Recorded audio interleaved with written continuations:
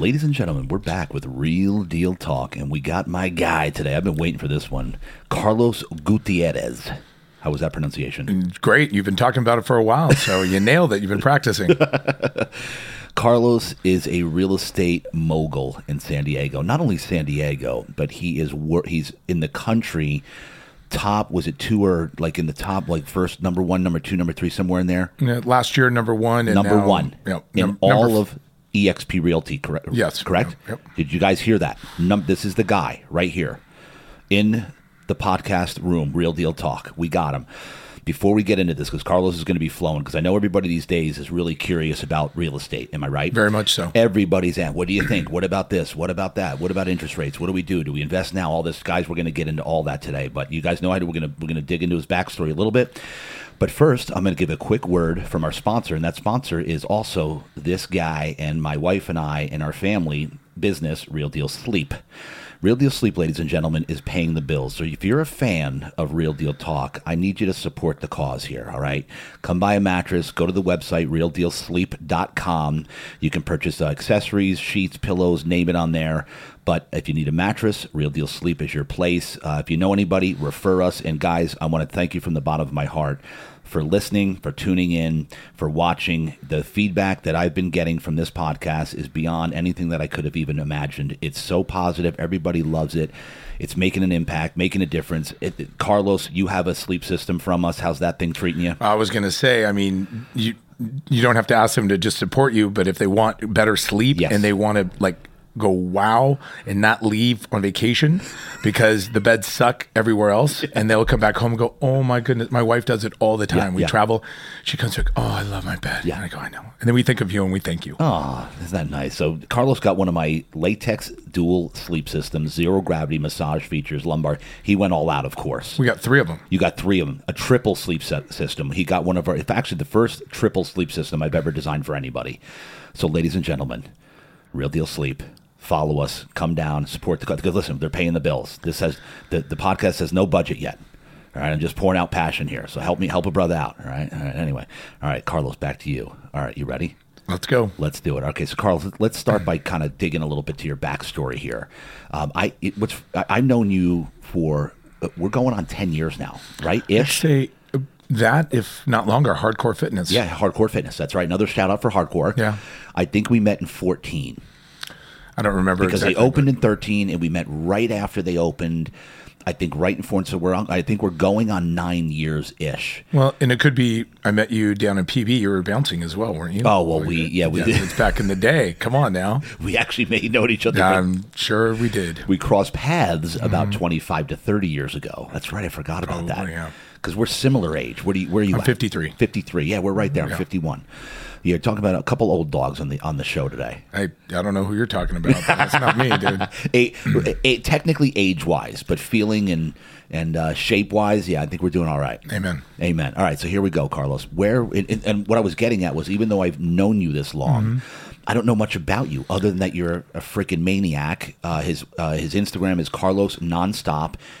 Can't think of a better name for this man than Carlos Nonstop, because the guy doesn't stop. He's got podcasts. He's got a show that he does. He's always firing away. And I've never in my life met someone who wants to help others more and wants to connect people more and wants to add value more to other people's lives than Carlos Gutierrez. Thank you. You're one of the most giving and genuinely great guys that I've ever met in my life. So as I said earlier, I've been looking forward to this interview. I can't wait to break this down. I can't wait to get our listeners and viewers some pearls about real estate. But again, let's go back now. And I want to find out where this guy came from. Yeah. So where were you actually born and raised? Not too far from here, Lakeside, California. Really? Yep. Oh, just wow. south of 52. 52 definitely was not there when I was born. Yeah. My dad moved out there in 1969. Wow. He was a police officer, and he was in the Navy before Korean War, and then he was in Albany, Oakland, California, is where he was born and raised, and then that's how he got down here. And then he was a police officer from 56 to 83. Obviously, I was born in 69, my brother in 71, and then my sister in 73. So we have three of us. Yeah. And he was a hard worker, and acre of land, and he always wanted to have some room and kind of a farm. So I was raised with horses and cows and chickens and pigs and dogs and goats and cutting firewood and having a little garden, and and then he had rental properties as well, is how I kind of got into it. Way. But we were young. We were like, we didn't really have any weekends free unless we were playing sports. Yeah. But we had to work. We had to mow the lawn. We had, taking care of, obviously, the animals was my job. And, but it taught me a lot. It was amazing. And wow. That's why I kind of moved from there. I didn't want to do that anymore. I moved to the beach, and that was like when I turned 25. Yeah, I would have no idea that you were a farm guy. Yeah. I mean, technically, right? I'm a lakeside dude. I listen to country all the time. And it is beautiful out there. And you go back out there now and you go like, wow, I had that opportunity to be raised there. Wow. And then that's what I'm trying to do with my daughter. But my wife is like, I'm not going there. You're trying. Trying, yeah. Yeah. And by the way, you're down in Mission Beach. Mission Beach. Killer spot, dude. You redid that place. It is phenomenal. I mean, that was always a dream, and you have to have your dream board and your goals. And that was my goal, to always have a house at the beach and have a really nice car and a beautiful wife and all that life, but you have to be grateful for it. Yeah. You can't take it for granted. That's a lot of people do, and that's where they kind of lose it. Yeah, and we're going to get into that today too. Yeah. I want to talk about gratitude a lot, because I know you're one of those that preaches gratitude, and you're always just so grateful for everything, and always you reach out now and again, tell people, hey, I'm thinking about you, anything I can do for you, let me know. Oh yeah. So, so you were born in Lakeside. I had no idea. Mm-hmm. So talk to me about childhood. Do your parents, did they stay together? Were they? Yeah, they were together. Yeah, tell me about childhood. My dad didn't have a dad after 5. Left him. Born in the Great Depression. Yep. Sister just was born, so he always had to work hard, and he worked his ass off. And when I was born, he taught me hard work. And so we were raised out in Lakeside, and we got to live the life. We worked, but we had a good life. We didn't have it. He was barely, making probably $30,000 a year, maybe. Yeah. Being a police officer, I was around a lot of cops, firemen. Oh, he was? Yeah, my dad was a cop. Oh, he was? Yeah, he was a cop, San Diego PD. Ah. So 56 to 83. And that's why he kind of wanted to be out there in the country. So he had a lot of friends, a lot of lawyer friends, a lot of like I said. So I was raised amongst that at the San Diego Rowing Club, which is it's been around since 1988. It's where NASCO is, and the convention center now. Yeah. And amazing time being born and raised, and being able to be brought up by all the old school San Diegans that made San Diego what it is now. Wow. So your dad was SDPD. Mm-hmm. I did not know that either. Yeah. So how would I know? I didn't know if I would be a cop or not. So it was kind of, but I was straight and narrow. Grades were probably C's. Nevertheless, my mom was at home. She, stayed home with us. We had everything, every sport, diving lessons, swimming lessons, And then I got into football and wrestling in high school. Yeah. But then my senior year, I then dove and swam. So it was a passion. It was amazing. So I met so many great people. They're still lifelong friends now, just from that.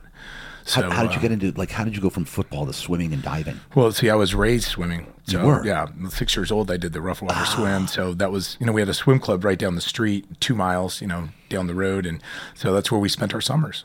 And that's why, because now I remember being at the gym and you'd roll up on your bike. Oh, yeah. Your street bike, your road bike. What do we call it? Road bike.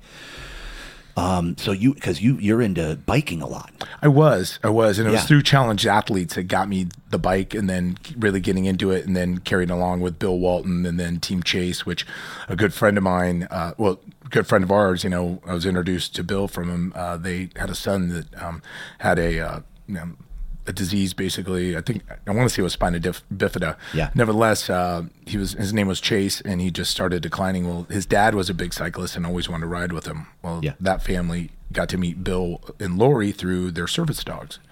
So next thing you know, we then pushed this other guy that was a Marine, Lance Weir, amazing guy, friend of mine, and he broke his neck, C5. Oh, wow. Jumping out of a canoe or something in the river, threw his hat in there and then jumped in and broke it.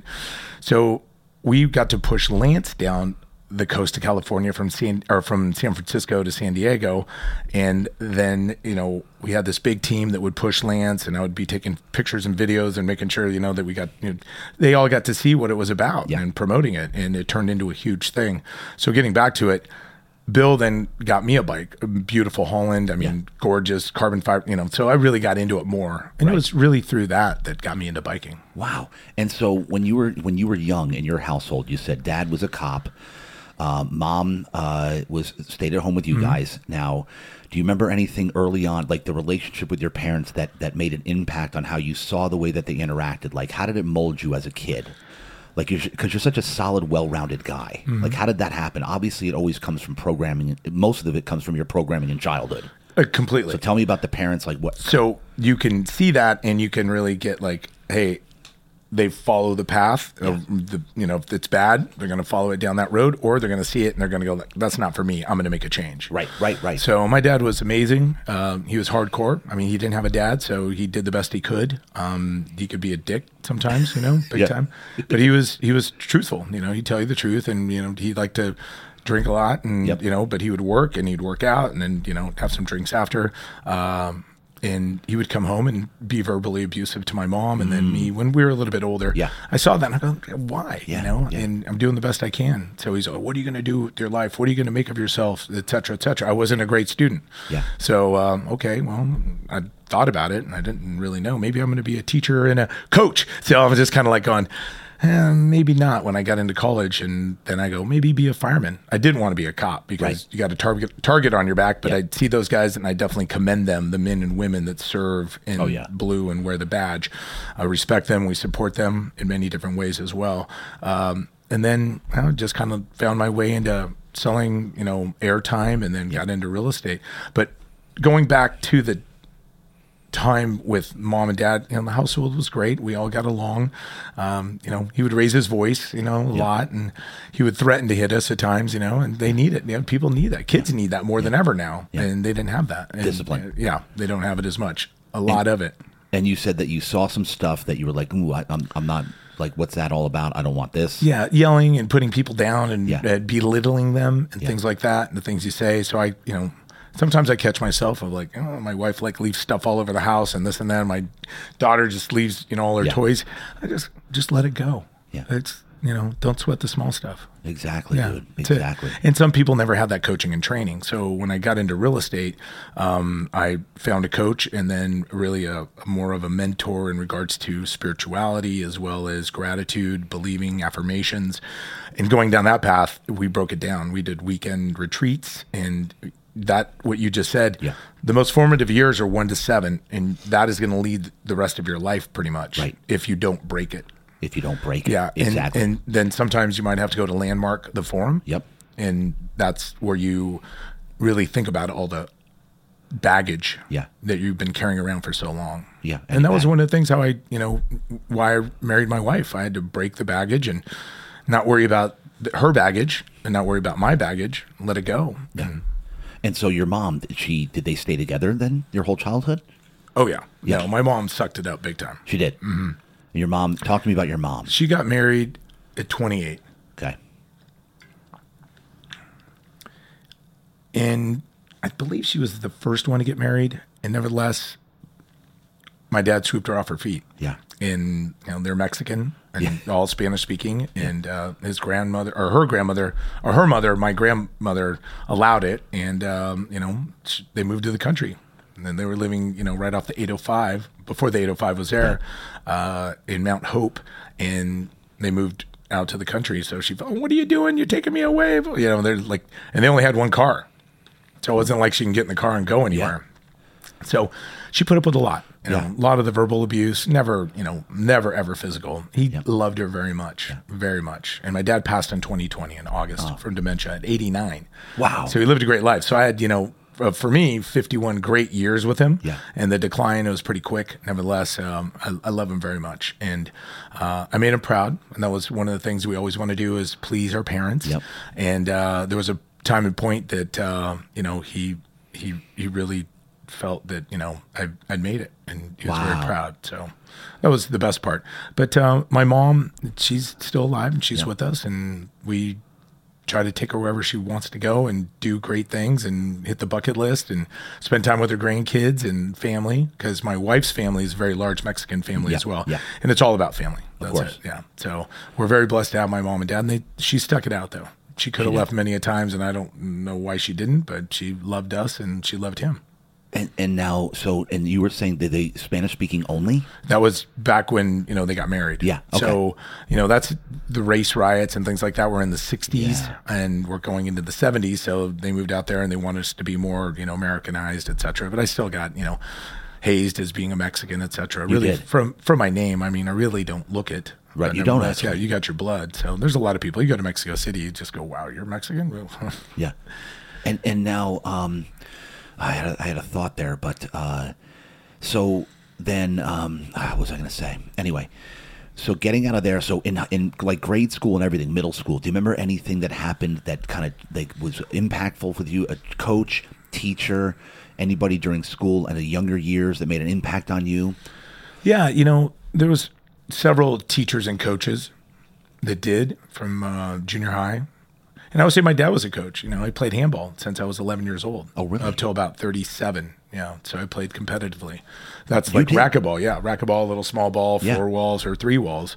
So my dad was definitely a coach. And then I got to learn from a lot of his friends that were great handball players. That was my dad's passion, was handball. No and it kidding. would always go back to handball.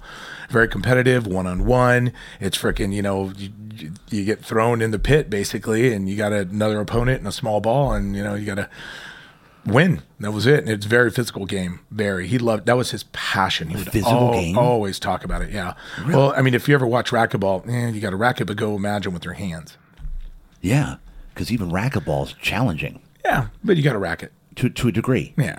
So I can't imagine. But you got a racket. So use your hands, and then, your balance and hand-eye coordination, and then just, knowing where you are in the court and understanding how the ball moves and the hops on it and the things you could do with the ball. It's pretty amazing. Yeah. So what did that teach you? Like the handball, talking about. Well, a lot of discipline basically, and it didn't matter how strong you were. Yeah. It really mattered your finesse, and then your speed and quickness and your agility more than anything, because you got to go up, down, up, jump, side to side, off the back wall, just kind of know where you are. And you really get a sense for awareness. It's big time. Yeah. Peripheral, where's your opponent in it? You're going to hit it in the corner, right? You're going to a lot of strategy. Wrap it around the walls, ceiling. So that was an amazing sport. Wow, so, and I played that in college. That was my college sport as well. What? Mm-hmm. Oh yeah, they have collegiate handball. Where? And now I don't want to skip ahead too fast. I want to ask your mom along the way. What kind of influence was she on you? Like, do you remember? Like, just loving. She was loving. She was sweet. Was everything just turn it into a positive? Tell me about mom. Like, what was the main thing you got from your mom in your life? So what I got from my mom was love, and I would say compassion, or she really cared for us. I mean, she made sure that we had the best within the means that she had, that we, played sports, that she's mom's taxi would take us all over the place. I mean, we were very active. And she did the best we could, always had dinner for us. We didn't really grow up sitting at a table unless it was Sunday or a holiday. So, we kind of all ate together. That was the thing, even though, watching TV or whatever it is. So it was active at home. My brother and sister, very active, and they're both badasses in their way as well. And so we got along really well. It was good. And did they play handball as well? My brother did. My sister, she went to one of the clinics, but yeah, she was a great soccer player, cross country, diver. She dove in college as well. Amazing. And then my brother was a good football player. But my mom made sure that, she was always there. She was there for our games. She was there for our practices. She was there for everything. My dad did the best he could to make it, but, he was working. He was working a couple of jobs. He was a cop and then a detective, and then he taught at Miramar. He taught the academy. Then he taught, drunk driving courses as well. Oh, did he? Oh, yeah. Yeah. So he was very involved. And then he was the liaison to Mexico as well for that police department from San Diego. So he'd bring them, uniforms that were, that they share with the cops down there, or then he would teach shooting as well. And then tell me about mom how important is it? And talk about your mom, but also in general, how important it is for parents to watch you play sports, to go there. Yeah. It's very important. You know what I'm saying? You've got your support group, and they love you, and they want to see you do the best. That's why, got hitting coaches, got to hitting coach for Tony Gwynn when I was raised, playing baseball, and a lot of great people in my life. And I get a chance to see them still, the Aldridges, my junior high coach, I still see one of them. Mr. Rickards was another one there. They were great and always supportive. Yeah. And then high school, I still talk to a lot of my high school coaches as well. Wow. And still see a lot of friends that I grew up, learning handball from as well, from the club. So, and they're all older now. However, I respect them, appreciate them, because they all had a little page in each chapter of my life. Wow. And so many great people in San Diego. So. And Tony Gwynn, do you know Tony Gwynn Jr. by any chance? I don't really know him that well now. Okay. Yeah, I coach his son in football, which I guess I'm pinching myself. I can't believe it. Yeah. It's just bizarre. It goes around. It's amazing. Definitely, yeah. It's really amazing. Timing. Okay, so you take me to high school. What was the high school? Do you remember any changes, or were you always confident, or did confidence come at a certain point? And what built your confidence? What, if you can remember back, was there a moment that flipped the switch for Carlos, and you all of a sudden became this confident guy? Like, you always confident? I think we always question ourselves at times. Yeah. And then you have to have a little bit of that support as well. People that believe in you, probably more than you believe in yourself. Yep. That's what my coach says now. Nevertheless, you just got to believe in yourself more than anything. Yeah. Get up and do the best. But if you don't get out and take shots or take swings or take chances, then you're never going to live life. Yeah. So that's what we're talking about. Earlier when you were opening up, it's called living life. So Carlos Nonstop, I got to take a break. I'd like to chill out. I'd like to rest. Nevertheless, you have to be able to take the chances and the shots and be confident in that you will win. Because if you believe it, you can achieve it. And so this right here, because you had said and we're going to get into it, because I want to flow into when you got this mentor. But do you remember like a moment where you gained confidence in yourself and who you were, where you were going? Do you know what I'm saying? I would say high school. On? Yeah, it was high school. Yeah, it was high school. And what was it in high school that did it? I got brought up as a freshman to play wide receiver as a freshman. In varsity. So, I took my licks there. I got brought up, and those guys definitely hazed me for sure. They made sure that I was feeling it when I was, going to catch a ball, as a wide receiver. But they all took care of me as well. I was a freshman. That didn't happen since 1968. Wow. So I was a freshman, and I never played football before. I would attest. You just started in high school. I just started high school. So I would say handball definitely helped that for sure. Yeah. Yeah. I was never really fast. I was quick. You were quick. Yeah, big time. And running good routes is everything. That's having it. quick feet. And catching the ball. If you have glue hands, they'll figure out a way to get you out there. Yeah. So I went to El Capitan out in Lakeside. Yeah. So 85 to 88, and it was a great time. Definitely. And so you're saying that when they recruited you from there to the varsity, is you like, ooh, that you gained confidence right there. I did. Yeah, you can't get cocky definitely with those guys because they've been playing for a while. Yeah, big time. Yeah. But I would say it added a lot more confidence by far.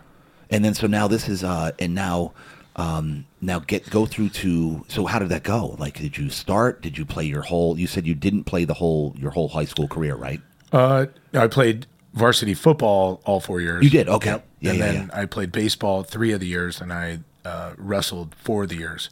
So I was number 1 in San Diego, going into Masters, which is, as in wrestling, that's, the championships of San Diego. Yeah. I blew out my ankle. No way. First round, and so I didn't go to while state. You were wrestling? Yeah.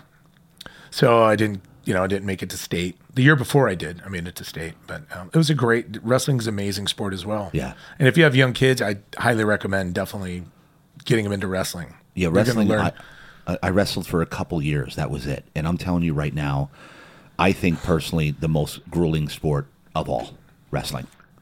It was the most grueling for me, like, because you're constantly using every muscle in your body, right? How did you? And you got to cut weight, and cut weight. That's a big one. And that's all leverage right there. It's all knowing your body, knowing leverage, knowing the moves, and knowing your opponent.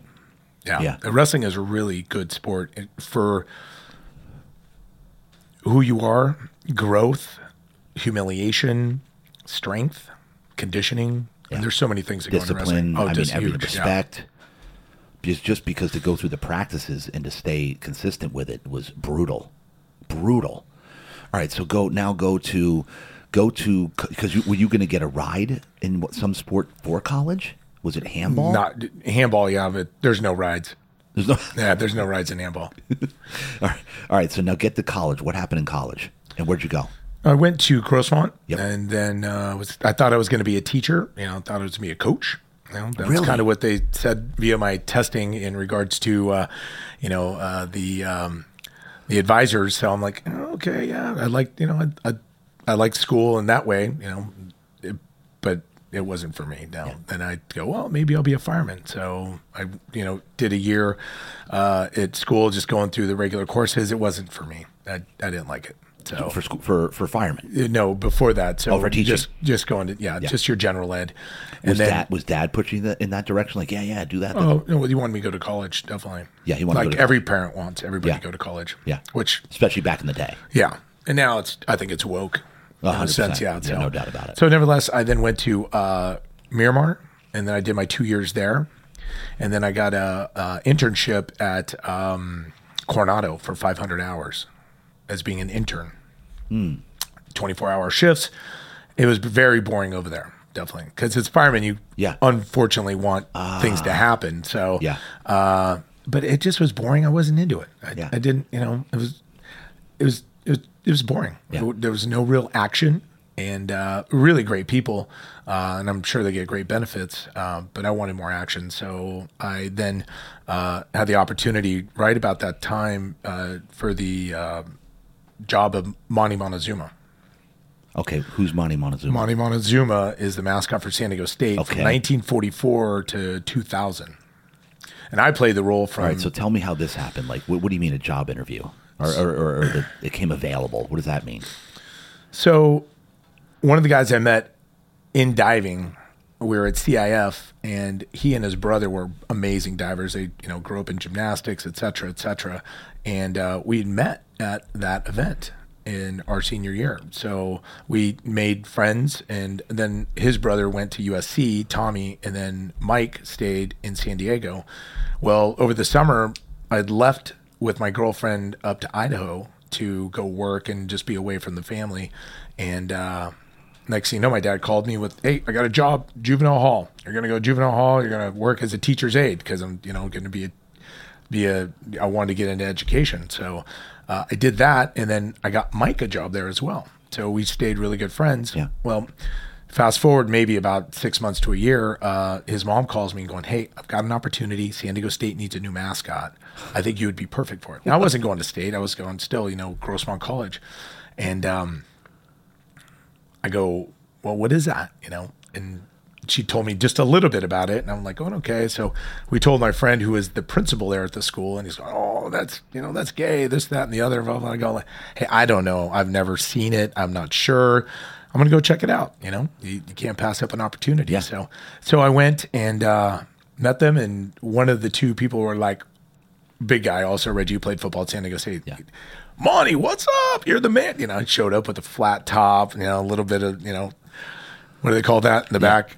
Oh, the mullet. The mullet. A little bit of little one going on, and jeans and cowboy boots and a tank top, and you are perfect. So I'm like, okay, what do I have to do? They said that to you? Oh yeah, and I had no idea. I'm like, what do I have to do? Well, we have this uniform, and it was really very hokey, the one that they had, and I was like, okay, and then what do I have to do? You got to come out. You get to bring a flaming spear out of the tunnel. I'm like, okay, that sounds cool, and then do a dance, and then throw it into the field, and then get your team riled up, and then go up into the stands. I'm like, okay, for 4 hours? Okay. So then I got a couple friends of mine that I went to high school with, and one was an artist, so we started coming up with face paint and made a shield. And then, so did you take the job right away? Yeah, I did, yeah. Went and met the people. How much was it? $50 a game. $50 and I got like tickets to give my friends. But back then that was probably pretty good. Yeah, it wasn't bad. Definitely. So we'll pay $50 a game, and we'll give you tickets to the game. That was it. Yep. Yeah, that was. You were like, I'm in. Yeah. It was hilarious, dude. I got to bring my friends. Everybody had a great time.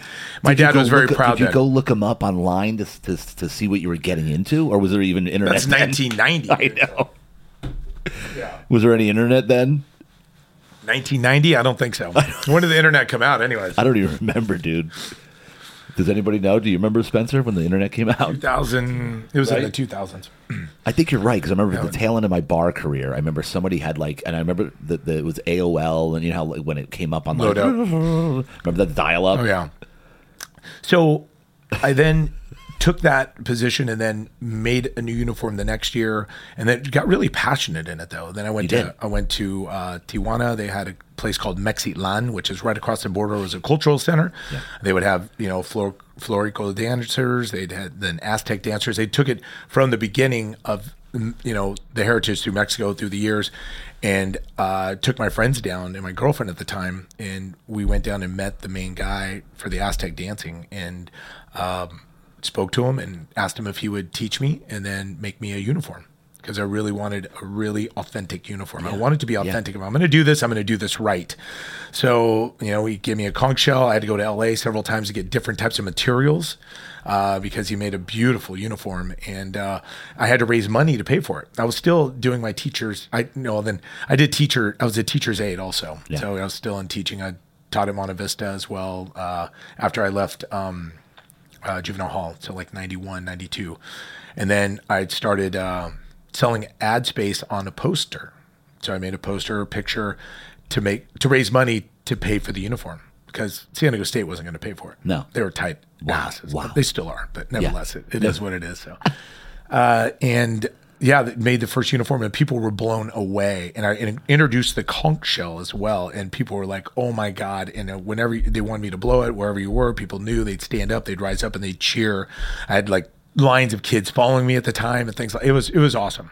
It was awesome. But I wanted to teach them about what what each design meant, the chachayotes that you wore around your ankles, where they came from, what the conch shell meant, et cetera, et cetera. So it was pretty rad. This is unbelievable, dude. Now, because he's literally famous. Yeah. I mean, amongst San Diegans and around the country, it was one of the most identified mascots in history in collegiate sports. Unbelievable. Well, then then I did that from 1990 to 1998. Wow. On average, it was 50 to probably 70 events a year. So, and they didn't pay much at all, nevertheless. And I did that, charities, speaking at schools. And you'd show up in your uniform. I'd show up in uniform. And, stay in school, be a good citizen, do the best you can, get good grades, appreciate your parents, be thankful, be grateful. Yeah. So I learned that pretty early on, So tell me about what Manny Montezuma did for you as a man. Tell me. It seems like it's a monumental thing for you. Yeah, it was, and it humbled me, definitely, because, people were just so happy and so grateful to see me there. Was it a football game, or was it a charity event, or was it, a parade, or what it was? And they knew Manny Montezuma. 1944 to 2000. And then the president, Weber, killed it in 2000. Was it 2000? That is 2000. Weren't they going to bring it back recently? Well, I'll tell you more. I played it till 1998. And then they had a new guy come in, and then... Did you leave voluntarily? Or? Oh, yeah. No, I can't do this anymore. Geez, 8 years? Yeah. That's a long time. I was like, it was a long time. And, it was extracurricular for me. Yeah. But I was very passionate. So if you're passionate about anything, like you are this podcast, that comes out and it exudes. Yeah. And people really love that. That's the most important part. And they loved it, because I played it hard. I left nothing... I left it all on the field. Let's just say that. I had very little left, very little voice. I was exhausted. Literally. I wore a pedometer. I'd probably run about 6 to 7 miles in the stadium. So I always made it a challenge to see every single section. If you're at Jack Murphy Stadium, the view section, you got the load section, you got the all the way down. You actually go around the stadium. Oh yeah, and then I'd be up in the crowd. view section, and I knew that they were going to charge or charging down. I'd run down to get down in the end zone and cheer them on. And we're going back with like Marshall Falk, Oz Hakeem, Darnay Scott, Jesus. Wow. Santos was right before me, but God, all kinds. Great times. And how did this mold you? Like, did it do? Like, it must have been an incredible experience just to mold you as a person. I still played handball also, so it kept me in shape. Public relations, I love people, but communicating with people and kids as well. Yeah. So I have kids now that were like tiny then and like huge. And now I'm like, oh, I remember you as Monty. Oh my God, you're me. I got a picture of you holding, you know, things like that. So it's pretty cool to see. And to give back to San Diego. Yeah. Go ahead. No. So I played that. Then in 2000, Dr. Weber killed the Aztec or Monty Montezuma. Okay. How was the next guy? Did he do okay? No. Yeah, no. They didn't want me to teach him San Diego State in athletics. They didn't want me to teach the guy. They didn't want me to communicate with him. They didn't want me to, well, because that's the way they are. So they want no part of it. If you did a great job, why wouldn't they have you teach them? They always wanted to get rid of it. Oh, they did? It was political, bro. That's when wokeness was coming out back then. Get out before of here. It was woke. So, and it always cost money, and it was a little time and energy from marketing department, and they just didn't want to do the work. Wow. So I took a lot of that. So, you know, through the years, I wanted a new uniform. I went out and sold a poster. I sold like 3 different posters and just got my friends that were, you know, businesses from Bullies East to the Marriott downtown to this, to that, and small businesses, Aztec shops. But that's how I learned sales. Wow. Really. So that one really helped me when I got into radio sales a couple years later. So nevertheless, I played that role. And then 2000, I'll just fast forward, 2000, President kills Monty Montezuma. And then a small group of people. And the internet was just coming out right about that time because it had chats, the Aztec. Forgot what it's called. It was some site, basically. And there was a lot of people that were upset. So they wanted to start a new organization called they wanted to start something. Yeah. And then they found me and then said, hey, we want to hire you. Would you play the role? And I go, well, it can't be Monty Montezuma again. So they're saying, okay. So we had some meetings. I go, it's got to be the Aztec Warrior, Eagle Night Warrior, and it's got to be the Aztec Warrior Foundation. Create a nonprofit. You can go out there. You can raise money, donations, new uniform. We are in support of San Diego State with this unofficial mascot, but I will be at all the games. I'll be at all the events. I'll go to charity events. I'll do the parades. So that's when it really caught on. And we got a ton of press, a ton of TV. So when I came out with that Aztec Warrior Foundation, we came out secretly and TV stations were there and totally promoted it. So we were in the face of San Diego State. There's nothing they could do. We donated money back to the cheerleaders. They gave it back because San Diego State wouldn't let them do it. We tried buying on the field pass that you could buy. One of the coaches, Ed White, I think it was, said, yep, you can. Nope.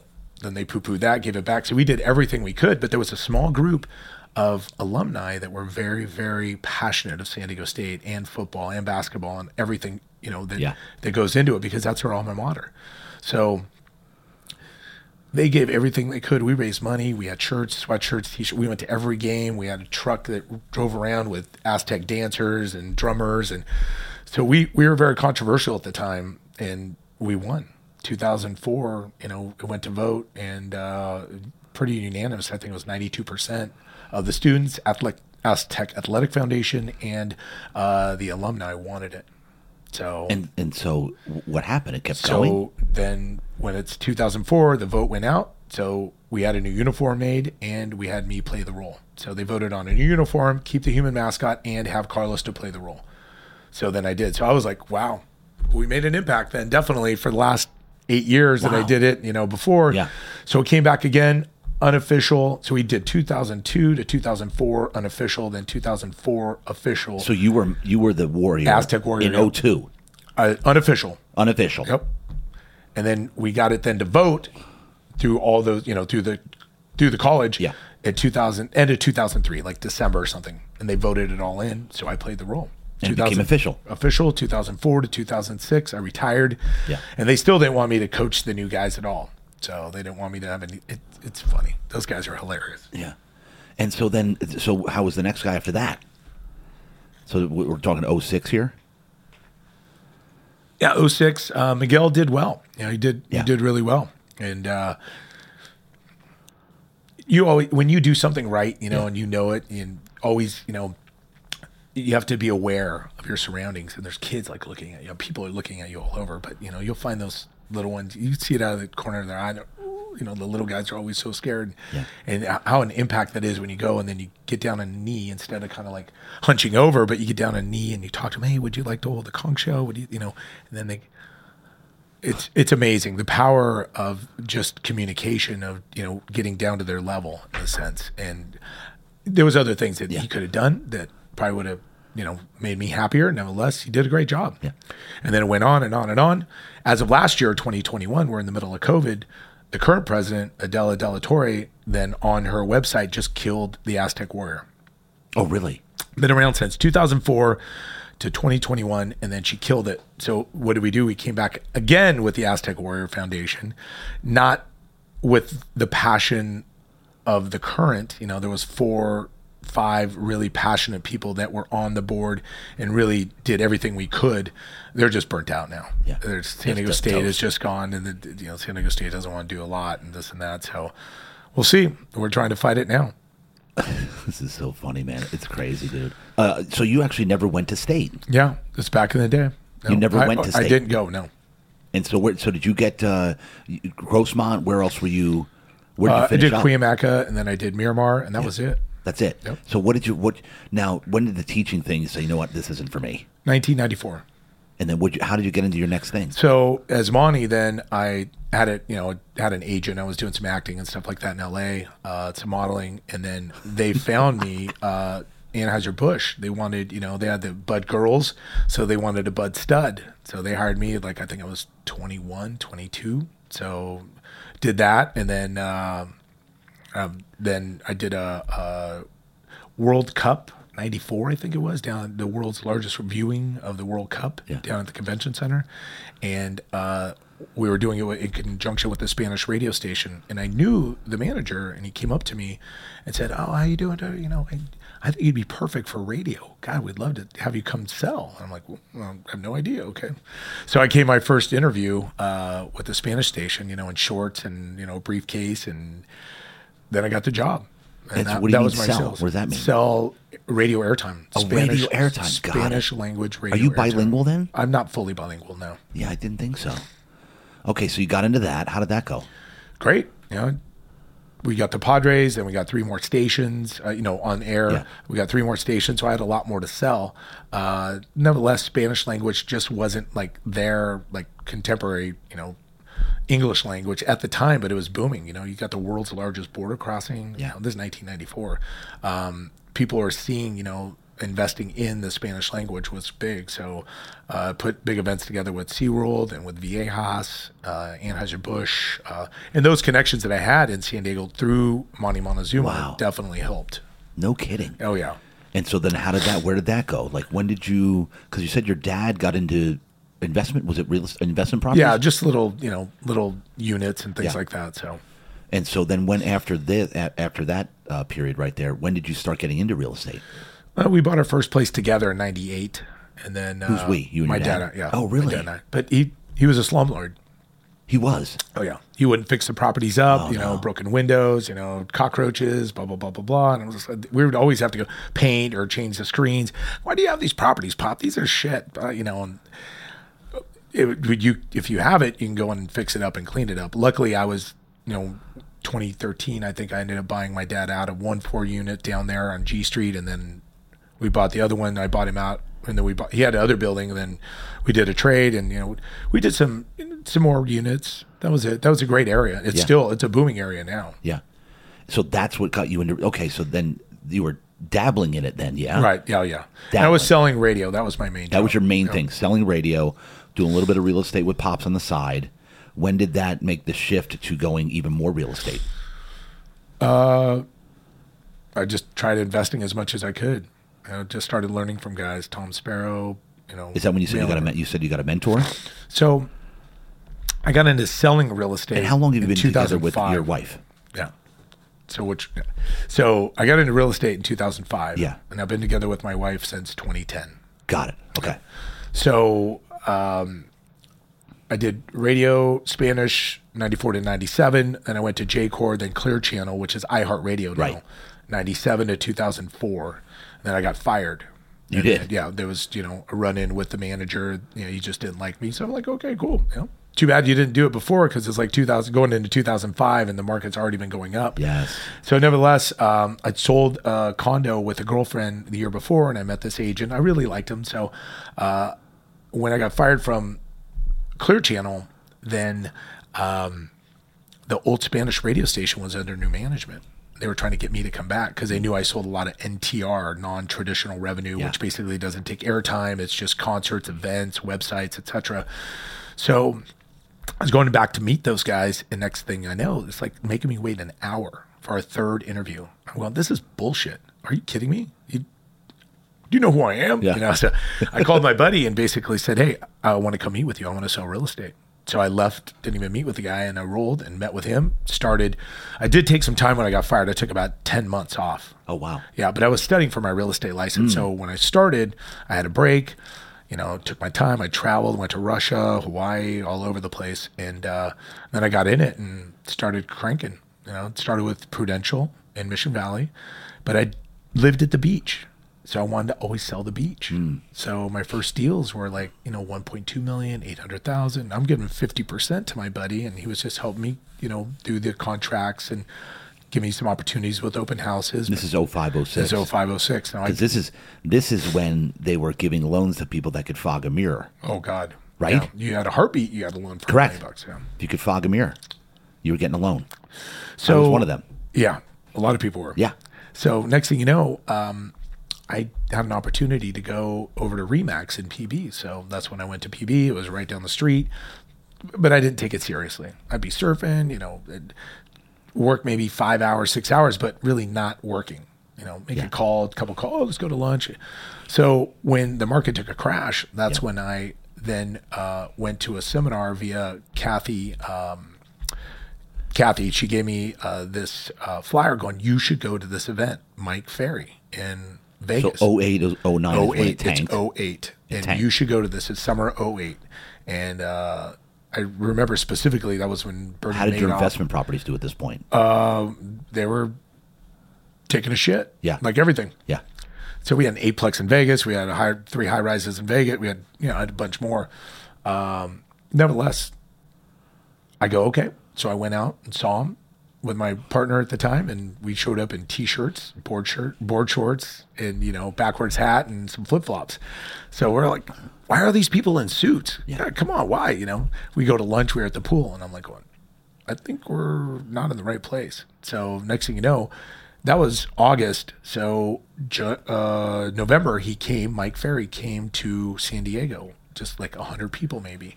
And I was in my suit, which I normally wore, but I'm wearing a suit up front. I met some great people. Changed my life.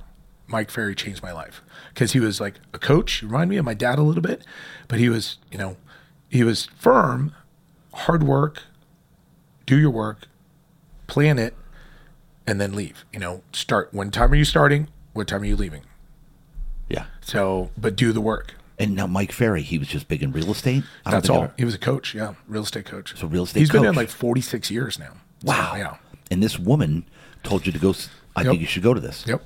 And she sold a lot. So, and she lived in Mission Beach as well. So Kathy Evans, that was her name. Kathy Evans. Yeah, she goes, you need to go. You need to go see him. And I'm like, okay, cool. And then I just drank the Kool-Aid. So right when I joined, then in January, they have a 101 retreat in San Diego, and then I went and joined NLP via his son, Matthew Ferry.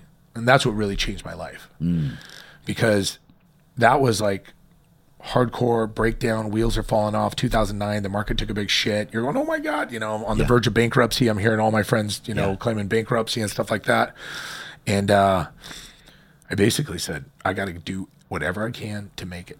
I'm not going to file bankruptcy. I'm not going to lose everything I have. I only like maybe 15 grand in the bank, luckily. Wow. And then just worked my ass off. That was it. And now, what year was that? 2009. 2009. Okay. So I did 1 year of NLP, which basically breaks it down. Neuro-linguistic programming. Tony Robbins is a big one on that. Okay. And then Matthew is really about spirituality also. And, what's inside you, what you believe,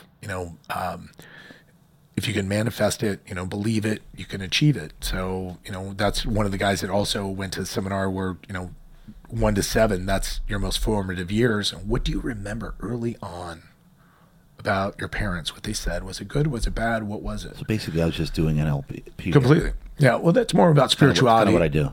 Yeah. So he was amazing. Matthew Ferry is amazing. And so NLP, talk to me. Go a little further with this. I've never heard of this. So neuro-linguistic programming, and you can go on YouTube and just, go. I would go Tony Robbins because he's one of the best of it. But it's speech patterns. It's how you say it. They have all different types of speech patterns also, military, tie downs, et cetera.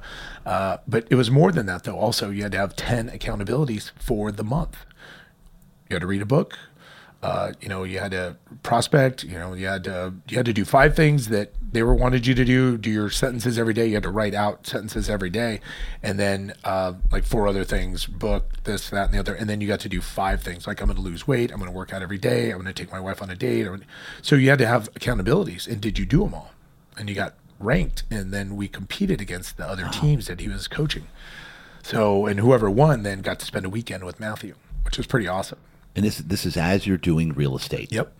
So, I was all in. No kidding. And I moved to La Jolla because I go, if I'm in La Jolla, I know I can go anywhere in San Diego and sell, and people will respect that.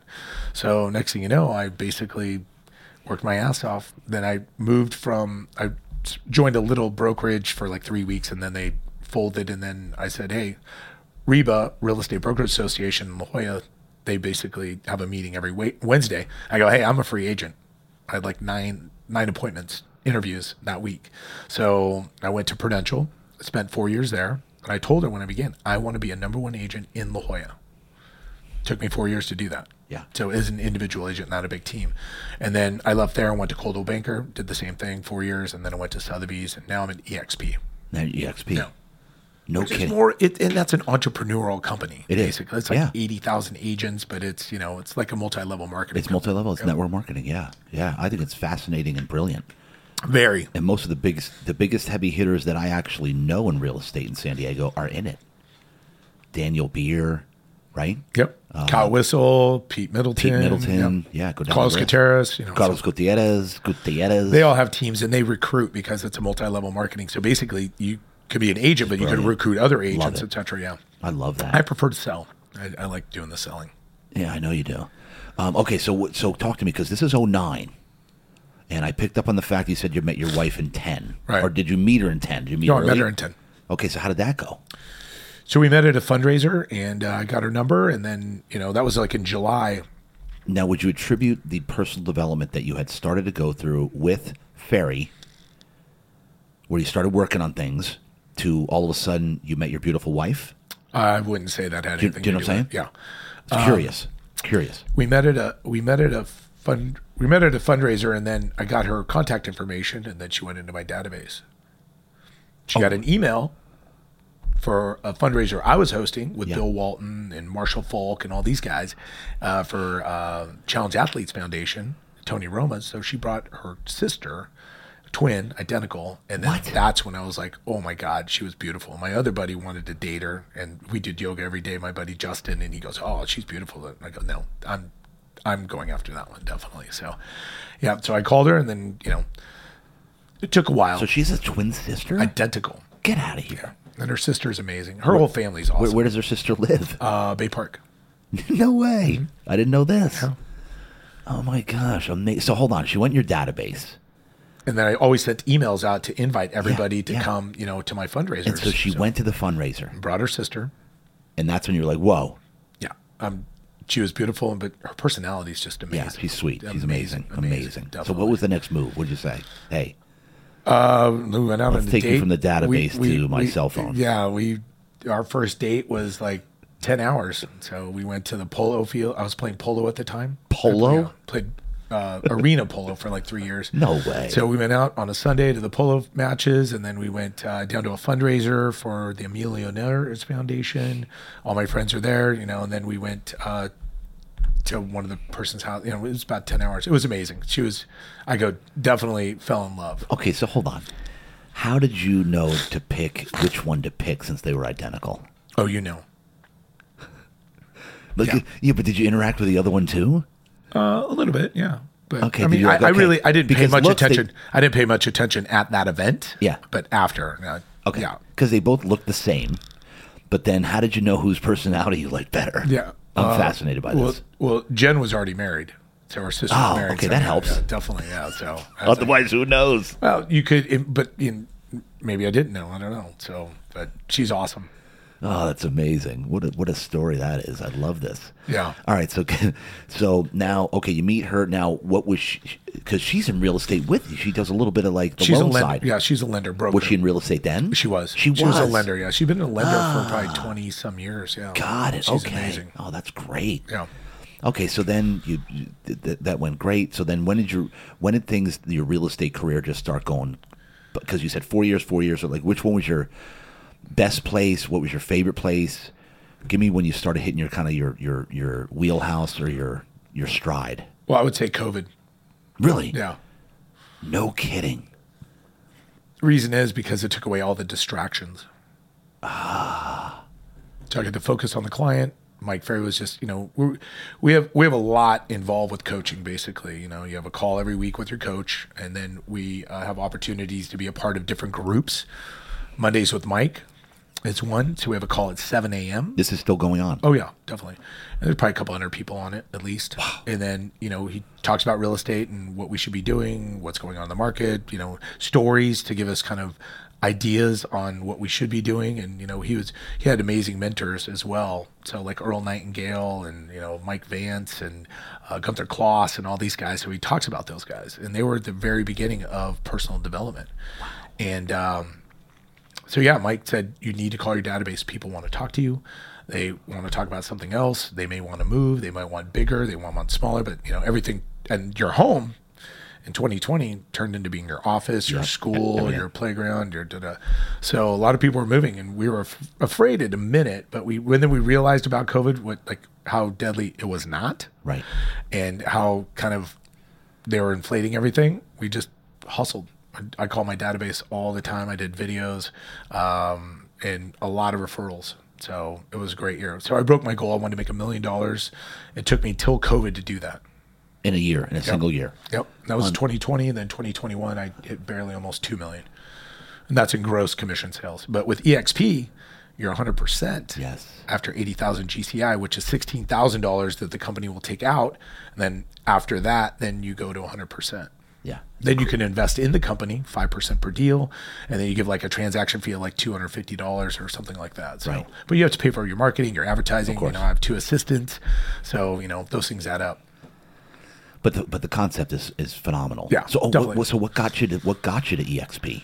So it's been around a while, right? And I knew about it, but I thought it was more team oriented. You have to have a team, et cetera, et cetera. I'm an individual agent, so when the world shut down, of course, all offices shut down. They cut the marketing budget. They were giving us, a little bit of incentive to be at the company for marketing, advertising. They shut it all down. I'm like, oh, what am I getting here? Come on now. Nobody needs a brand to be able to sell real estate. Yeah. Because you are the brand. That's right. And that's where you have to believe that you're the best agent to help a person buy or sell, get the most amount of money for a sale and or purchase, then they are going to, get the best deal, the best terms, et cetera, et cetera.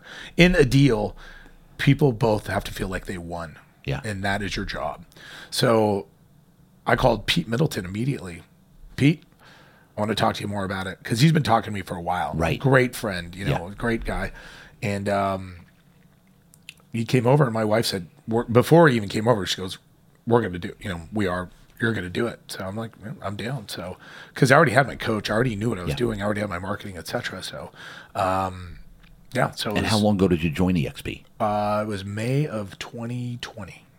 No kidding. So I broke out of my split in 5 weeks. So that means I went to 100% for about 11 months. So did probably think over $1 million in, probably 36, 37, 30, I don't know, somewhere in there. And then last year I did about 50 deals and almost hit 2. So yeah. Wow. Unbelievable. All right, so talk to me.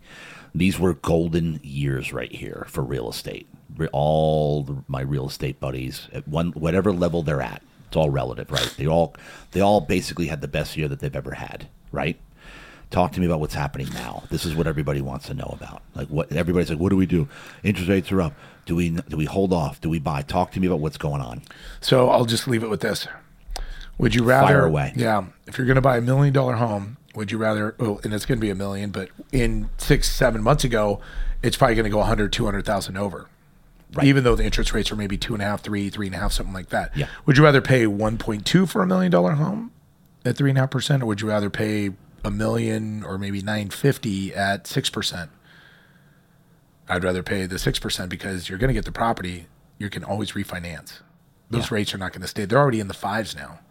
And they have buy downs now that the seller can contribute a credit. So if I give you full price, you're going to give a credit to buy the rate down. 2-1, so 2% the first year, and then 1% the second year, that your rate will go down. And if the rates go below that, then you could probably refinance that and get a better deal. Buy the real estate now. If you like it, buy it. I'm looking more units. That's all I want. I like Golden Hills, Sherman Heights, that whole area, 92102.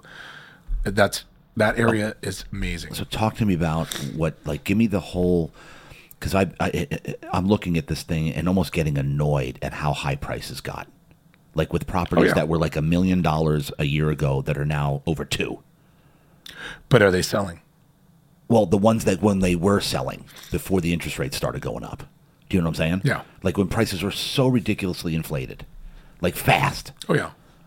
So tell me how that all happened. And tell me about I want people to learn here the process of what's happening with the Fed, why they're raising interest rates. Let's get down for the layman here. Well, you know what I mean? There was so much free money out there. They gave so much COVID money, et cetera. You didn't even have to work. So people had a lot of, money. They weren't spending money on anything. So real estate became very, very valuable because there's not enough of it. We're still like 5-6 million homes short in America right now. 5 to 6 million homes short. San Diego, you're not going to be building much more either. That's why they're trying to do all the infill. But regarding inflation, they have to raise the interest rates to kind of slow it down a little bit and to get us out of it. So I thought they'd go to the 9s and 10s, but I haven't seen that yet. So we're in recession. So with that means they usually have to raise the rates. But they've been printing so much money. It's insane. Yeah. So, interest rates are in the 5-6s. Who knows where they're going to go? My wife says they're going to go down lower in probably January, February.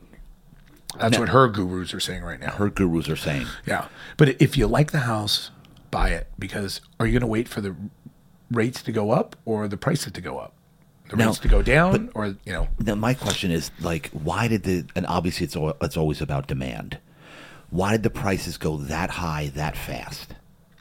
Well, because there was a shortage of inventory and there was a lot of money out there, and interest rates were almost like free. That's free money. You're borrowing money almost for free. Yeah. So that's a big one right there. So that means your affordability can go up. But when the interest rates are higher, then you're going to pay a higher rate. And so that means your monthly payment, because that's all people are buying is the rate, is the price that they're paying per month. That's it. Yeah, that's all. You're paying, would you rather rent or would you rather buy? And what's that difference? Well, then buy, because you can still buy a home, 3% down. And then, but I've heard that the Fed is going to raise them again. Well, that's what they say, but who knows? That's what they said. We don't have a crystal ball, yeah. And the next one's what? Isn't it coming soon in December? Yeah, it's supposed to be. Right? Yeah. Middle of December? I believe. I don't remember the date. Yeah. So it'll be interesting. From what I'm remembering off the top of my head, I think it was mid-December. Okay. All right. So keep going with the real estate, man. Talk to me about if you're saying that right now, even though the interest rates are higher, prices are already coming down? Yeah. Oh, prices have come down, definitely. Yeah. Okay, how much have they come down? What's happening? What are you seeing? It depends where, La Jolla went up 40% over the last 2 years in median sales price. I'm talking recently, let's talk the last 6 months. Last 6 months, we're probably down 10, 15% maybe. Okay, so they're coming down 10 to 15 roughly in the last 6 months then? Probably. No matter where it is? Yeah. Some places more? Probably, yeah. It's hard to say exactly. Are you doing single family homes? Are you doing multiple units? What is it really? But I'm a buyer right now. Definitely. I suggest get out there. If you've got your money, go out and buy, because it's over time. You got to look at the long game. Yeah, that's it. You're not, unless you're going to be a flipper. Yeah, that's the tough market to be a flipper right now. Definitely. And by long game, explain what that means. 3, 5, 10. I mean, I'm longer than that, definitely. But 10, 7, 10, 15 years, buy it, hold it. Take as much depreciation as you can, and then 1031 that into another property, bigger, whatever. So I'm always looking for the ugly dog, basically, property with units on it. Or now they're allowing ADUs and junior ADUs. Those are accessory dwelling units that you can put on the property. So that just increases the value, and you're just looking at these people will be paying my mortgage. How much rent will they be paying? And rents are up now. Rents are high. Yeah, the local stat basically is coming out. I think it was last week. It said that San Diego will get higher rent over LA and San Francisco, probably within the next 6 months. Wow. Yeah. People want to move here. People want to live here. I mean, look. Because San Fran's absurd. Oh, I haven't even been. I'd be pissed if I went there. In LA too, same thing. Really high. Yeah. What about New York though? Isn't New York crazy? It's a shit show. Right? Yeah. Like I remember watching $1 Million Listing New York, and people are paying $2-3 million for an apartment. Well, for an apartment. Yeah. Oh, well, that's all they have there. That's like 1,000 square feet. That's all they have there. What, yeah, if you're going to live in New York, that's all the opportunity you have. They don't have a lot of single family homes in the city. It's crazy. Yeah. But it just comes lifestyle. It comes who's living there. I mean, you have a lot of international money, in New York as well. And now, so talking about international money, who's coming in? I heard like all these guys from China are coming in with cash and buying up properties. And yeah, not as much right now, but they are still coming. People from all over are coming to buy in San Diego and America as well. Wow. Yeah. There's a lot of money out there. All right, so talk to me. You said something about buying now, renting it out, right? Yep. And then you said doing it. What's the 1031? 1031 exchange basically allows you. I know what it is, but when you explain it to it allows you. It's a tax number in your tax returns basically that can allow you to own a rental property and investment property for 2 years, and then you can then 1031 that tax free when you sell the property, so you don't have to pay capital gains. Right. The gain will move with that investment, and then you have to have an accountant to break it down. How much money did you put in the property, fix it up, depreciate, et cetera, et cetera. So when you ever do sell that property and cash out, that they're going to try and reclaim all of that capital gain that you did not pay from the times that you 1031'd it. So the plan. So say that last part again. You said they're going to get to the point where at the end they're going to try to. If you do sell and cash out, that they're going to try and recapture the tax for the capital gain.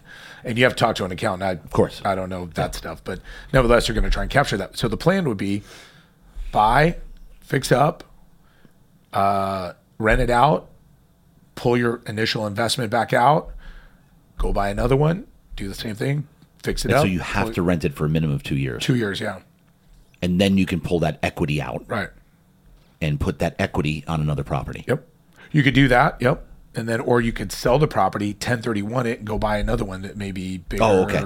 Yeah. Okay. There's a lot of opportunities there. So the equity. So that's if you sell the property after 2 years. Right. Then that profit you put on another home. Right. Is that right? Yep. Because then you move all of that profit over. But you're tax free. But you're saying by the time you get to the end of this train, if you ever do sell, and meaning not cash out, and not put it forward something else. Right. Okay, so let's break this down further. If you're doing that, then you sell this one. You took the profit out of this one, right? We put that profit on this property here. Boom. No capital gains taxes. 1031 exchange, right? Right. Okay, boom. We do it again. We sell this one. But we got 2 years, right? Right. So unless you're making a passive income on the rent itself along the way, when will that, how is that a benefit if eventually you're going to have to pay the taxes on it? That's if you ever do sell the property and cash out. So the plan is not to cash out. Keep moving it. Okay. Keep working. Okay. Depreciate. Investment. Write off. Okay. That's the long game. Because the depreciation, you're getting a lot of write-offs there. Completely. Yeah. So there's a lot of different opportunities. And I always say, talk to your accountant. Yeah, of course. Or give me a call. I'll refer you to my people. Yeah. And then, and then buy more. That's it. Because the depreciation, people don't realize how big of because I do it with my business. Oh, yeah. Depreciate. And you can depreciate like further out. I mean, obviously this is a CPA conversation. You should have a CPA and a lawyer on here too. Definitely 100%. An accountant, and then get your financial advisor in as well. Because if you're W-2'd, then it makes it a little bit tougher for you to write off more of your income that you're making. So I'm 1099, so I can have an LLC here, an LP here, and then write it off, cost segregation. Or just, my wife handles all that, but I know a little bit. I just know make the money, invest the money, keep it coming in. Yep, and then rent the property to really great people. You're providing a service. You're providing homes, houses, apartment units, whatever, for people to live in that are clean, safe. And so Carlos, for what you do, and you because you represent the buyers, right? Either buyers or sellers in my professional real estate profession. Yeah. And then talk to me about somebody listening, watching right now, about how easy is it to get into a home? Would it be like a duplex, whatever? How much percent down? And obviously we can't quote here, but we're just and say, hey, yeah, do this. Rent it out. Here's how you find the renter. Give me that scenario. We just talked about it briefly. So break it down further. If you have a job, great. Yeah. Make sure you have good credit. Yep. Okay. And if you have any questions, reach out. We know how to help people with credit, increase their credit score. Got it. That's a big one right there. Big one. Have a little bit of savings. You can also get gift money as the down payment to buy the property as well. What does that mean? So that means that somebody could gift you money for the down payment. What percentage? If you're a first-time home buyer, you can get a home for 3.5% up to a certain level. I think they just changed the number as well. I don't know if it's over $700,000 now. I think you could buy a home up to that. If you have a little bit of money down, was it 3%, 5%, 10%, 20%? Norm is 20% to buy a home, but they have different programs. So nevertheless, you're going to make sure you have good credit score, make sure you have a job, make sure that you're paying your bills.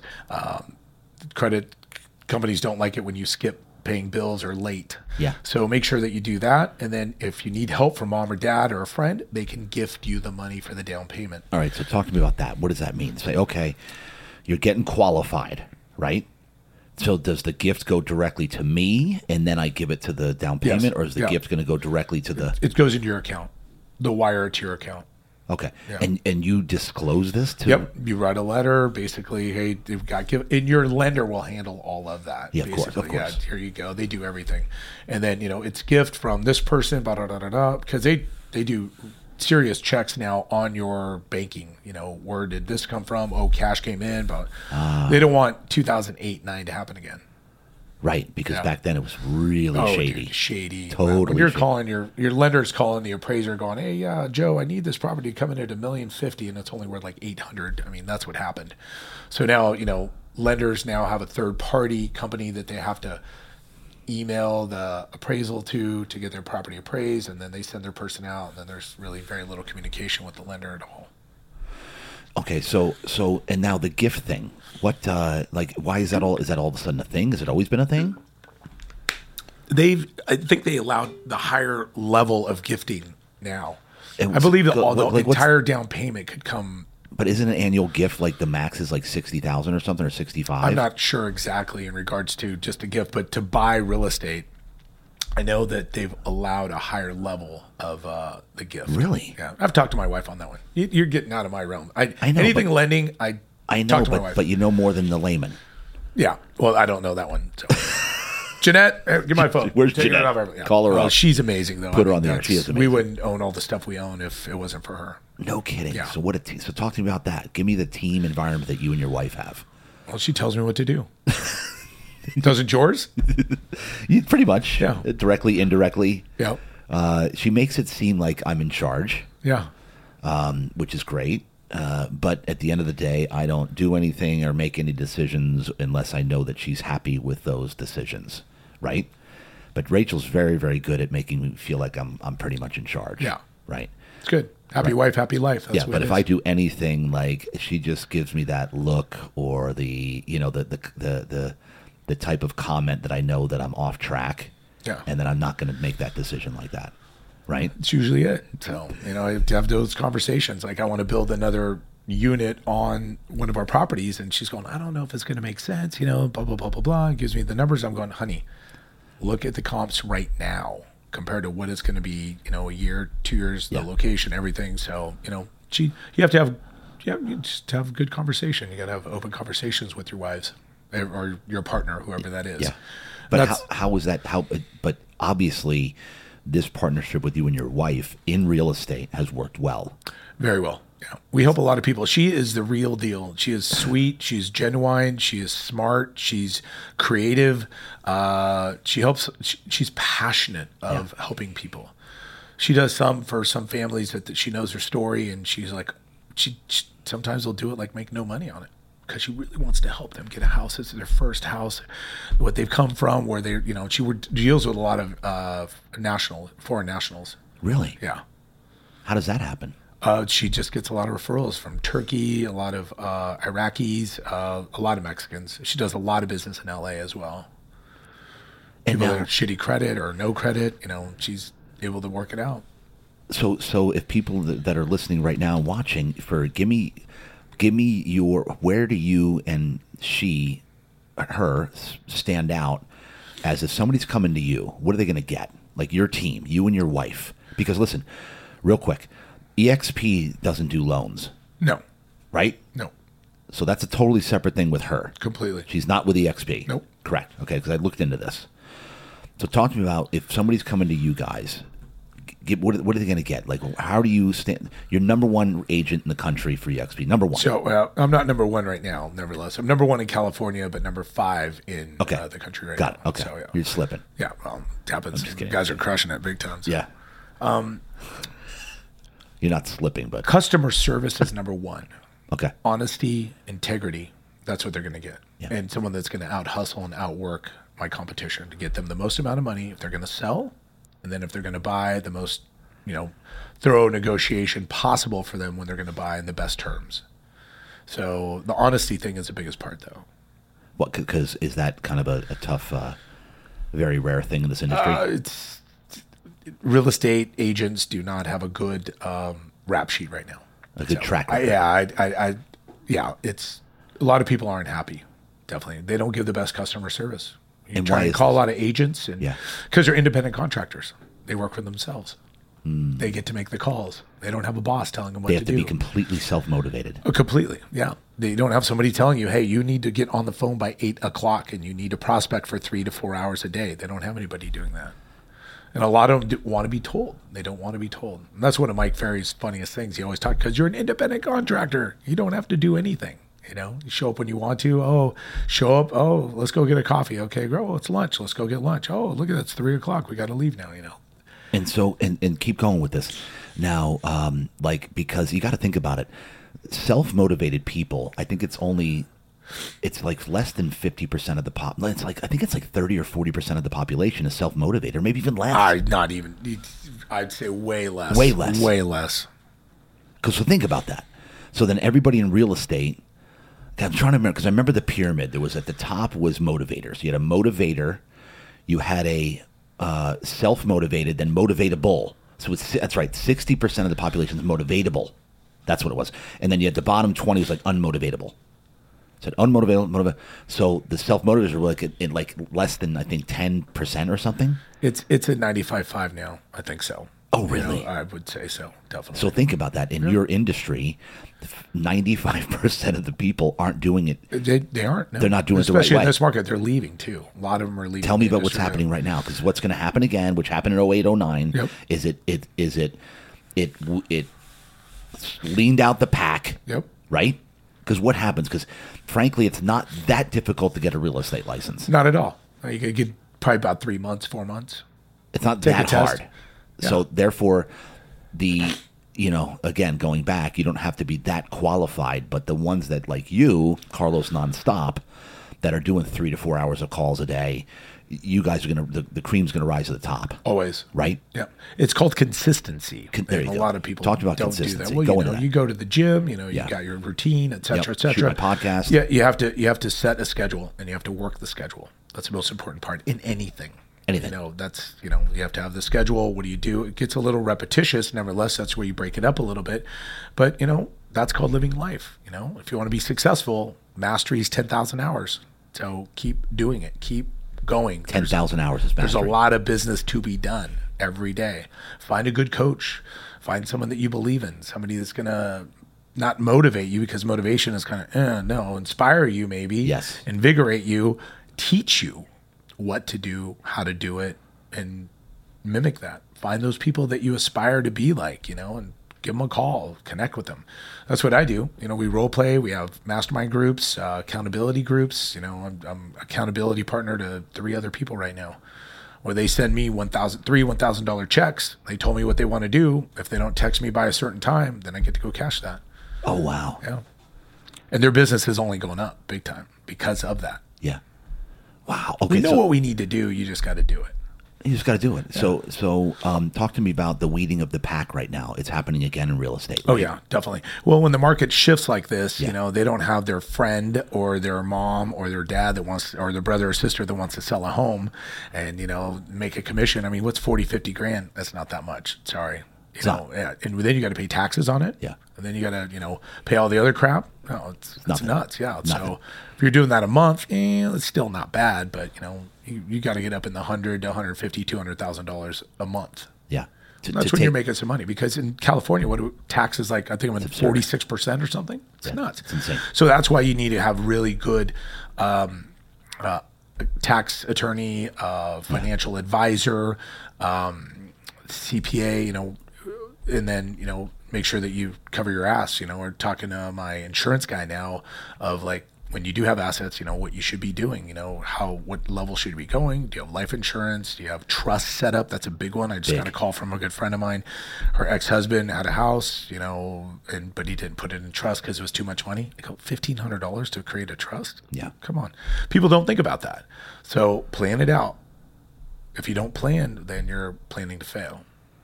Yeah, and so it's funny because I love seeing this happen is because when it starts to become work, like you actually have to work at it, then they're running for the hills. Oh yeah, right.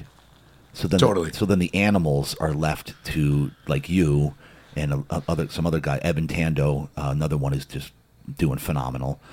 Are just crushing it. Pete Middleton, right? Yeah. And so keep going with the if somebody's watching like if let's say they want to get into real estate, they want to get their real estate license. What's your advice to people right now thinking about it? I would ask them, why do you want to get your real estate license? Oh, I want to make money. Well, you do. Do you want to work? Are you willing to work 8 hours a day? Tell people right now what it requires to become successful in really actually become successful to where you're making, let's call it like you said before, real money. Real money, like you're doing, making $250,000 a year, like an actual making a $250,000. Like, so you got to make about $500,000 a year then. So, you have to. I would get a coach, get your license, but get a coach first. Get a coach first. They would coach you through what you need to do, so you start learning. Create a schedule, create a database. Those are probably the key things right there. And learn the scripts. Learn what you need to say and how to say it. So like NLP, but then you go to, that's a big one right there, but you need to learn those speech patterns. You need to learn how to communicate with people. You're dealing with their single largest asset. So do you own your own home? Whoever that person is that wants to get into real estate, do you? No, you don't. Well, you may want to do that first because you want to sell their $1 million or $1.1, $1.5, $2 million home or $500,000. Why should they trust you? Right. That's it. Yeah. Why? Unless you're like a good friend. Oh, I just want to help them out. You want to help them out, or do you want to net the most amount of money? That's why you should use me, sir, because I'm a professional. Like my track record definitely will back that as well. So you should take a look at that. That's what's going to happen to you if you want to get into this business, whoever that is. Yeah. And because people are going to, they want somebody that's credible. Well, and you're dealing with. Why am I going to you? Your single largest asset. It's probably 98% of America. You're dealing with their single largest asset, and all the liability as well. So do you know what you're doing? Are you practicing? What are you doing? How many transactions have you sold? How many listings do you have? How many buyers? Because big people, like actual really good clients, are going to ask these questions. Oh, yeah, definitely. And they can tell. They can sniff it out, definitely. Right when you show up, they're going to size you up in 10 seconds. 10 seconds. And the way that people show up, the way they're dressed, it's insane. They'll know immediately. Oh, yeah, totally. If you're legit, you know what you're doing. That's why you got to wear a suit and tie, make sure your shoes are shined, make sure that you look like $1 million. That's your uniform. And then when you show up, then game time. Hi, nice to meet you. I'm excited to get your home on the market and get it sold. Do you mind if I take a quick look around the home? Oh, let me show you. No, I'm okay. I'll take a look myself as a buyer through the buyer's eyes. Yeah. Why don't you sit over there? Then you take control. Yeah. So some people, let me show you around. You're like, no.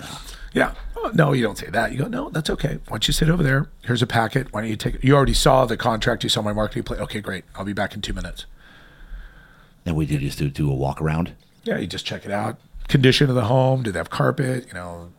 How's the paint? What's the floor plan like? So how fast can you've already scoped out the property prior to you're going to see prior photos and all that. So yeah. And you've already comped it out prior to meeting with somebody. Yeah, but sometimes floor plan, is it, on a busy street? Do they have a backyard? All that stuff goes. Yeah. So how fast can you give somebody like a price on a house? And like, how's your pricing? So are you so confident when you price out something? This market, it's been tough. Really? It's shifted big time. Yeah, fast. Yeah. So, what's the condition? Is it on a busy street? Is it on a hill, flat lot? I mispriced one by over $1 million recently. Really? Yeah. So, what do you mean how do you mispriced it? One sold down the street for 4.8 about a month before, and then, but it had similar lot. It had wide open ocean views, but it wasn't really as usable as the one that I priced down the street. But she had done hers over the top, where it was so custom, beautiful, great art, et cetera, beautiful home. But the people just didn't like it because it wasn't plain Jane. The other one was white, and it was a Frank Lloyd Wright style too. So that's a big deal. But ocean view is huge. And so what do you mean you priced it too high? Yep. The buyers wouldn't even buy. So. And so then what happened? We had to price adjust. That's it. And you got to move quick in this market, because if you're going to chase it down, then you're going to, then you look a little desperate. So we took it off the market. She did a refi. We're going to put it back on next week. Oh, really? Yeah. But price is everything. That's all it price is. And you know that. You'd sell. Dude, price is everything. Yeah. So if you have a thing that's overpriced, it'll just sit there until you price it right. People know the value almost of everything. And that's where buyers will come and tell you exactly, how a property's priced. If you're going to get a lot of showings, you're going to get offers, you're close. You might hit the market, but if it's, overpriced, then it's going to sit like stale milk. And how fast do you know if you've overpriced something? 7 to 10 days. 7 to 10 days of a listing, if you've overpriced it. Yep. How do you know? Well, no showings, no calls. Brokers go in, they let you know basically like, hey, this, the floor plan sucks, there's no view, you priced it here, they'll tell you. Or they just don't show up. Oh, they just don't show up. Because they'll see the listing and they see the price and I'm not even bothering with this one. Really? Big time. Yep. Well, That's incredible. We'll look at the market now. I mean, that's because now it's changing so fast. Yeah, a lot of homes basically will stay on the market. I mean, I think it's 1,900 right here. This last week, or 30 days are over. We're at 30 days are over? 30 days are over, and that's unsellable. They're going to have to do a price adjustment. So, are you saying that that's the average? Average days now is about 33 to sell. To sell. And talk to me about not even, 6 months ago, you had bidding wars in 24 hours, right? 8 days. 8 days. What's the average sale? Yep. That's insane, bro. At what point during this craziness in the last year did it, what was the fastest? Where people you'd list a home and you'd have immediate offers on it within 24 hours. Yeah. That was happening, right? Probably 50% of my listings were. My fastest closing last year was 3 days. All cash, $160,000 over list price. Oh my gosh. Unbelievable. Yeah. All right, so Carlos, let's wrap this up. I want everybody to really, because you've been, again, I've said this earlier, you've been one of the most amazing guys in my life. You're just a great guy. You're just always calling, checking in. Is there anything I can do for you, JD? You're connecting me with people, sending referrals, of course. Always. But, and if they really want good sleep, yeah, come try one of your beds. That's right. Definitely. Come in. Changed our life. Try it out. Yeah, and so, I mean, you're an ambassador because of you're sleeping with it. You know what? I'm a connector. If I believe in something and I know value, definitely, and if I see it and I feel it, I'm definitely going to connect you with somebody good. So what do you need? And I love that. Good attorney? Do you need a trust advisor? Do you need a good window washer? The guy today, he's amazing. Beds. What is it in San Diego? I'm born and raised. I know so many people that I refer so much business out to other people because they're good. Yeah, and this is why you and I have hit it off, because I've always been very proud of the fact that I'm a connector as well. Yep, very much so. I love connecting people. You very love much connecting so, people. Yep. You got to meet this dude. You got to meet this person. Hey, I don't know what it is about this person, but you got to meet him. You got to meet Carlos. Yep. I love it. All right, so Carlos, people listening and watching right now, I want people to, because you are, in my expert opinion of knowing a lot of people here in San Diego. I know hundreds of real estate people. Oh yeah, I'll put you. You could throw a rock and freaking hit one. Yeah, you're in the top of the charts for me as far as reliability, accountability. You will never, ever, ever have to worry about. Oh, am I going to get a hold of him right now? Is he going to call me back quickly? So tell people real quick. Give me the scenario of how they get a hold of you and the process that you do. Like, hey, here's what's going to happen if you want to sell your home. If you want to buy a home, contact me because I'm going to put your credentials all over this podcast. But tell people how it's going to go, build their confidence as to what you do and how you do it. Like basically your quick commercial here, real quick. Well, we're going to end on this. The real estate market has probably made more millionaires than any other industry. It's true. And that's not being a real estate professional, it's being a buyer. Everybody that bought a home probably like 5-10 years ago, your home's probably worth $1 million now. Right. So let me help you through the process. And it's very litigious and it's very, marketing driven and professional. You can never get a second opportunity. You never get a second chance to make a first impression. Right.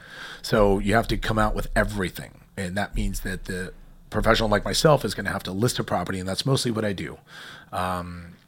And marketing, advertising, exposure is huge. So you want to get as much as you can right when that listing goes out. So it'll be a short process. We'll meet for maybe 15 minutes. I'll go through it unless you have a lot of questions.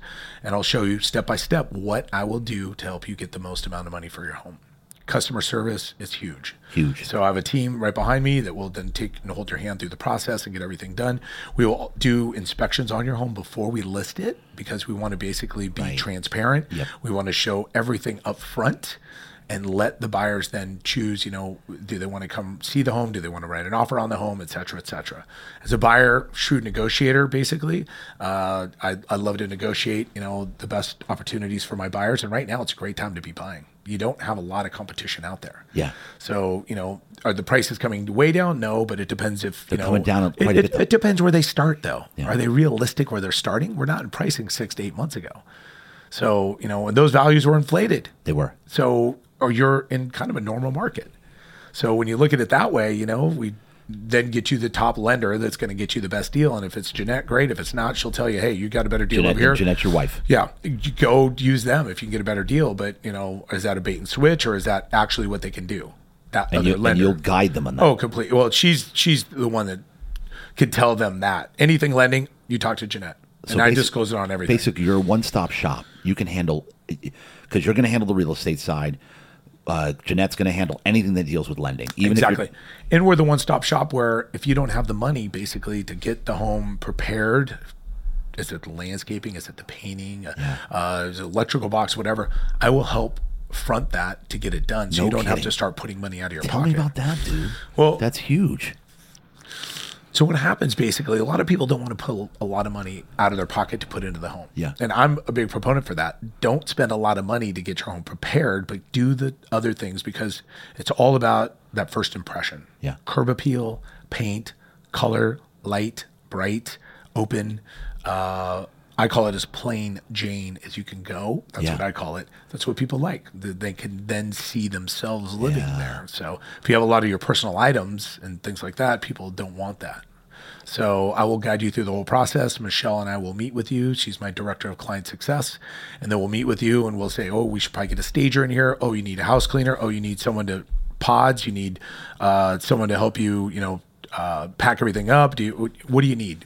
We're that one-stop shop. And what do you mean you front it? What does that mean? So basically, then I have my preferred vendors that will do all the work. And then basically, they'll just send me the bill and then we'll send the bill to escrow. So when escrow closes, then I'll be, I'll get the money back. Basically, they'll send me a check for whatever I put into the property for the seller to get the home prepared. That's great. Or safety. A lot is, electrical, or is it a water leak, or what is it? Those are the types of things you want to take care of at the very beginning. Before you get into escrow, and then, they do their inspection, and then there's a request for repairs. It could be a lot bigger and a deal killer. It could happen a lot. So we like to get that out of the way. Let's do our own inspections. Let's get the things that we can handle. And then we fully disclose that, hey, here's everything going on with the home. And this is what we've done to the home to get it prepared. So I like to be as upfront as possible. Yeah. Very transparent. So this is incredible. I didn't even know this was a thing. So you're telling me somebody comes to you, Here's what needs to be done. I don't have the extra. I have enough to put 5% down. I don't have any other cash to put into staging, fixing, nothing. You could say, all right, I got you. Right. Right? Yep. You use your vendors, put that into escrow itself. Right? All right. This is what you can do? Yep. Oh, yeah. I've never heard of this. Do it all the time. It's called customer service. It's called... Take care of them. And so what's the advantage of you guys as to all these, everybody that's, I got a friend who's a real estate, my cousin, my brother. Interview them. Yeah, interview me. Tell them how to. Yep. Get a second opinion and who's the best person for you. And everybody knows in their gut. Oh, God, dude. Yeah. Everybody knows. Right? You know, they're so smart, dude. Big time. People know like who's the right person to go with. Exactly. Cousin Sally that just got her license a month ago, or Carlos Nonstop. That's it. Right? All right, so let's finish with one thing. Give me one thing here. In your career, you're an animal. Give me one pearl that you can let everybody know right now, like in this world right now, because let's be frank, the world is upside down, right? It's been very interesting. It's been very interesting. Wokeness has become a major thing. And people right now are scared. What are we doing? Where are we going? Give them some inspiration on what to do right now if they're just they're in fear, they're living in fear. What's my next move? I don't know what to do. What's carried you through your confidence, inspiration? Give them something here. Woo, where do they reach out first? They look for a community. They look for people to, like you said, get a coach, YouTube, podcast. Pretty wide open. Yeah, I know. I like Tony Robbins a lot. Yeah. And he's pretty amazing. So if it sounds like you need to get out of fear, and you need to look inside. And are you living your full best life? That's the most important question. Are you? And if you're not, there's a lot of people out there to help you. Go find it. Somebody at the gym came up to me today and said, they didn't even. She saw my shirt. Said, "You have a podcast?" I said, "Yeah." She said, I got some stuff going on right now. I need my confidence back. I've been beat down. I had a bad relationship. I'm struggling. And I sent her 3 interviews from this podcast. And now it's just, that's why I brought this up. And it's like you just said, find yourself first, right? Well, they don't know where to look. They don't know where to go. Yeah. Because everybody, we've been beaten down with so much fear in the last 2 years. Huge. It's huge. All fear. Right? People don't even know what to do or where to go. Well, go find help. Go get a coach. Tony Robbins is awesome. I really like him a lot. Yeah. He's incredible. And you have to believe in yourself. And you get what you pay for. Number one thing is you have to believe in yourself. Exactly. And you said it, Carlos. If you're not living the fulfilled life of your dreams right now, right? It's your fault. It's your fault. Yep. Because it's attainable for everybody. Exactly. Right? Dude, I love that. It's so simple. It's so simple, but it's so hard because a lot of people don't want to do it. Ladies and gentlemen, if you're not living the life of your fulfilled life of your dreams right now, what's the percentage of people that are not living the life of their dreams of who they were designed to be here, Carlos? Do they have goals written down? A lot of people don't. No. Do they have a dream board? Do they know what they want? A lot of people don't. You just won the lottery and you won $1 billion. What would be the first 3 things you do? And define it. Oh, I'm going to buy, a house for my sister. Okay, how much?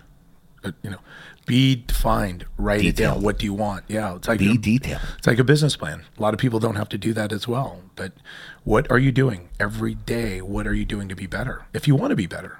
Or do you just want to live life as life comes to you? Or do you want to go out and live it the way you want to live it? Or do you want to just basically take up space? A lot of people do. Live mundane lives. Well, go through the motions. Right? A lot of people do. Yeah. It's sad. It is sad. Ladies and gentlemen, go get a coach. Find yourself. Find who you were designed to be. Because living your fulfilled, perfect life is possible. It's up to you. And we can say that, but give them ideas of what they can do to find it. Yep. So maybe add some links. Tony Robbins. I always think of him. Definitely, he's and a lot of people give him a bad rap. Like, oh, Tony Robbins. Tony's a beast. He's amazing. He's a beast. And you have to believe in yourself first, though, before you can believe in somebody else telling you the things to do. But he gives you a plan, though. He gives you a plan. A detailed plan on how to do it. Yep. He does. Time. You're absolutely. Every time I listen to that guy, I'm fired up. Yeah. And he's honest. It's all about consistency, and he's always consistent. That's the thing. So a lot of people hit. You go to the gym all the time. Man. If you get that, once in a while. But that when you do that, whatever you're going to do, and you practice and you do it consistently, whatever it's going to be, or you're a tennis, soccer player, handball player, racquetball, you're going to get better every day, and life gets a lot more amazing because you become that much better. So the self-confidence grows, as well as people notice that and makes you feel better that way as well. And if it's in business, then you're going to do better, and then you're going to provide a better life for your family. It's like consistency is number one, dude. That's it. You got to be consistently consistent, no matter what you're doing, especially if you want to become better. Huge. Especially. Ladies and gentlemen, Carlos Gutierrez, for any real estate needs or even advice. Whatever it is. He will give you advice. If you mention the show, anything, advice, he will point you in the right direction. If he can't help you, which the odds of that that he can't help you is pretty much zero. But Carlos, this has been a pleasure, bro. I appreciate your time. I think the world of you. I appreciate you, your family, your wife, little Bella. Love you guys, man. Appreciate you coming on. It's been an honor. We love you. Thank you, man. And if you want to get better sleep, people out there, come see JD. Real deal. We love our bed. I swear to God, I want to go lie on another one now. So let's throw another one in there. Why not? Come on. You just made $2 million. I You made $2 million last year. You can afford it. Taxes, man. Real deal talk, ladies and gentlemen. That's a wrap. Thank you.